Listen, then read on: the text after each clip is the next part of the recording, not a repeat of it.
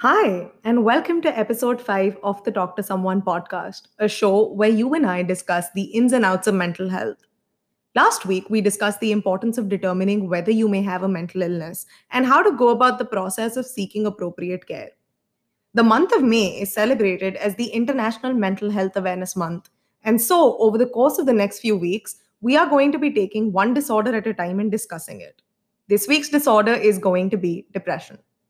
About 5 times a day, I hear someone say something along the lines of, "This movie is so depressing, yaar. The weather is so depressing today." Or, "Depress mat kar, yaar." Headaches are not necessarily tumors. Irregular menstrual cycles are not necessarily PCOS. The same way, being sad or upset is different from being depressed. Having a bad day is not depression. It is truly, seriously not depression. You saying that trivializes somebody else's experiences and takes away from the ordeal that it is to live with an illness. It is incredibly disrespectful. Stop doing it. I hope none of you suffer from the ignorance syndrome like Dwight Schrute, because no, depression is not just a fancy word for feeling bummed out. To give you a very, very simple definition, it is a persistent feeling of sadness or boredom which hinders basic and necessary functioning. It is often not caused by a singular factor, but is a mixture of various and possibly unconnected events and factors. However, research has brought to light that the death of a loved one, the loss of a job, feelings of rejection and failure, and separation are known accelerators of feelings indicative of depression. Depression is one of the leading causes of disease in the world. It is one of the leading causes of suicide. Having depression does not kill, not being able to seek help for it does. Society owes answers to individuals who've lost their lives because of stigma, because of the lack of facilities available, because of prejudice, and because of other people turning the other way. I was formally diagnosed with the illness when I was 13 years old. I'm 21 years old now. That's 8 long and hard years of living with a mental illness. And some of the hardest parts about it demand to be addressed. Number one is the belief that depression or mental illness entirely is due to weakness of character or not trying hard enough. That is the stupidest claim I have heard in my life. The only thing more idiotic could be that caste does not exist in urban landscapes. Depression is a mental disorder. What this means is that there is scientific proof of its existence. It alters brain chemistry. It has emotional, psychological, and physiological consequences and often results in extremely harmful behaviors. If you think you may be suffering from it, don't disregard your feelings. Consult a doctor and let them rule it out for you. When I thought I was possibly depressed, I was dismissed by adults who recognized that yes, while I was sad, they attributed it to temporary factors and kept saying it did not require a doctor. This, to be very honest with you, definitely did more damage than they thought it would because it made me start second guessing my feelings and instincts. And till date, it takes me a lot of effort to trust my gut. This means that I often put myself in the middle of unnecessary chaos simply because I don't know if what I'm feeling is truly happening or is learned helplessness. Myth number 2, you can and should just snap out of it. No, you can't do that. If you could just snap out of it, that would mean you had control over it in the first place. I don't know what you've been told, but I assure you, people don't like being so sad that they can't get out of bed. People don't enjoy constantly grieving. They would be ecstatic if I told them their brains will resume producing normal amounts of serotonin again completely on its own. But it does not work like that, or we wouldn't need medical professionals at all. I don't see these same people talking to patients with diabetes, cancer, or broken bones in the same tone. You do not ask a sick person to snap out of their ailment because if they could, they would not be sick in the first place. Myth number 3, children cannot be depressed. Just no, no, this is too much. I hate comparing mental illness to physical illness, but I don't know how else I can validate its existence in front of someone who refuses to acknowledge it. Are children often diagnosed with physical ailments? So, if there is no age for developing a physical illness, why must a mental illness be any different? Anybody from any socioeconomic group, ethnic group, age group, or gender can develop depression. Studies also suggest that people living in rural areas are more likely to develop depression than those living in urban areas. If you are a parent, a teacher, or someone who regularly interacts with children, observe them. Look out for signs of depression or illness. Early diagnosis is always healthier for the child. If a child confides in you, encourage them for it. Help them to the best of your abilities. Make the child realize they did the right thing by talking to you about it. Myth number four, depressed individuals mope around all the time.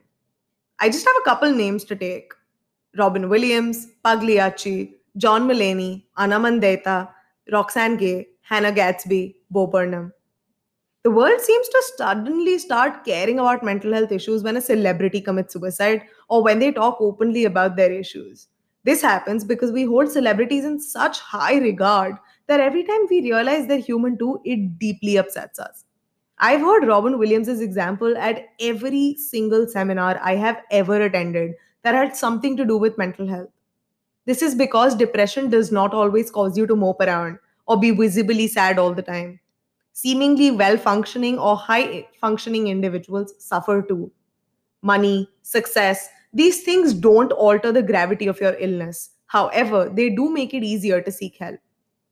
Personally, seeking help is one of the hardest things about the journey to getting better. I am not someone who finds it easy to talk about how I'm feeling. I find it incredibly difficult to seek help. I am, after all, the friend you call when you're sad. It's my USP. But it is incredibly unhealthy. I have done so much damage to myself because I did not communicate. If you can help it, I honestly, truly suggest talking about it. There are communities that are ready to help you. Take the first step. Myth number five, it is necessary to take medication to be completely okay. Not true.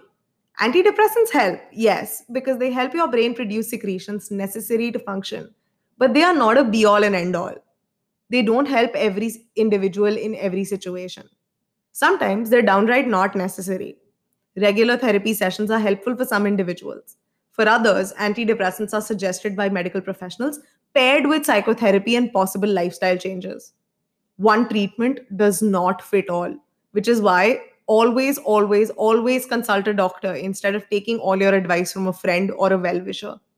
Meaning well, disappointingly, does not get you a degree and does not qualify you to give someone medical advice. Myth number six, men are less likely to develop depression. I know cisgendered heterosexual men are responsible for a lot of fuckery in the world, but they are not exempt from mental illness. Depression is responsible for affecting millions of men. You would think they would have made therapy free and compulsory after realizing it, but patriarchy is a highly corrosive construct. It is difficult for men, due to these unsaid but highly enforced rules, to admit they're having a tough time. Reinforce healthy conversation in your house. Reward people when they're honest. Encouraging conversation is the only way to ensure honesty. Myth number seven, keeping busy or having a routine cures depression. No, no, it doesn't. It may feel like it is reducing the frequency or the intensity of your symptoms for a little while, but keeping busy does not take away from the fact that you are facing an illness. It does not magically make things okay. I used to think it works, and I can show you go downs full of incomplete projects or unfulfilled ideas of mine. Lifestyle changes are often recommended by therapists and psychotherapists alongside treatment. Either by itself does not always work for everybody. Myth number eight, talking about it would just make it worse. How? Talking about it is the first step to acknowledge it as a problem. Once you've identified the problem, step number two is consulting a doctor. Step number three is drawing a treatment plan. And step number four is getting better. If you do not have someone around you who you think would understand, there is not reason enough to worry. Some of my closest confidants are people I met by default at airports, in cafes, in chat rooms. There are support groups, therapists, and counselors who are very eager to help. If you're wondering how you can be supportive of someone going through what could possibly be depression, here are some tips for you. Tip number one, be patient. One of the greatest problems most individuals report is that they find it difficult to communicate or are scared that people will not understand. If someone is trying to tell you how they're doing, be a good, non judgmental listener. Tip number two, don't push their boundaries. Talking about mental illness is very difficult. If someone is doing it, they are putting themselves in a highly vulnerable spot. Be a good listener and ask a lot of questions, but don't push them to reveal information they are not comfortable with telling you. Recognize that it is not necessary for them to tell you everything in order for you to be helpful. Tip number three, ask how you can help. Provide support. By asking how you can help, you are putting them in control of the situation and not taking over. You are not their doctor. Restrain from giving any sort of medical advice. Tip number four, remind them every single chance you get that they are so much more than their illness. It's very easy to lose yourself in the chaos that the illness creates. Activities suddenly stop being as fun as they used to be. It's difficult to socialize, it's difficult to be yourself. Every chance you get, tell them they are still a regular individual and that their illness does not define them. Tip number five, don't rely on them to do all the labor. Educate yourself instead. If someone tells you how they're feeling or what they're dealing with, don't expect them to guide you through it. It's already difficult enough to deal with it. Instead, try educating yourself by reading up about said illness. It may help understanding and empathizing better. Tip number six, remember you are not a medical professional, so you are not responsible entirely for someone's well being unless it is clearly specified. Don't lose yourself while caring for another. Episode 2 of this podcast talks about caregiving. Take a look at it. Being a caregiver is very difficult, which is why we have professionals for all the hard work. You are bound to make mistakes, and that's okay, as long as you're ready to be patient and to learn. If you are someone who's suffering, trust me, you are not making up your illness. It is not to gain sympathy or to get people to be nice to you. If that were the case, the symptoms would go away when you're alone. Remember to document your illness, document your symptoms and their duration. Be 100% honest with your medical professional.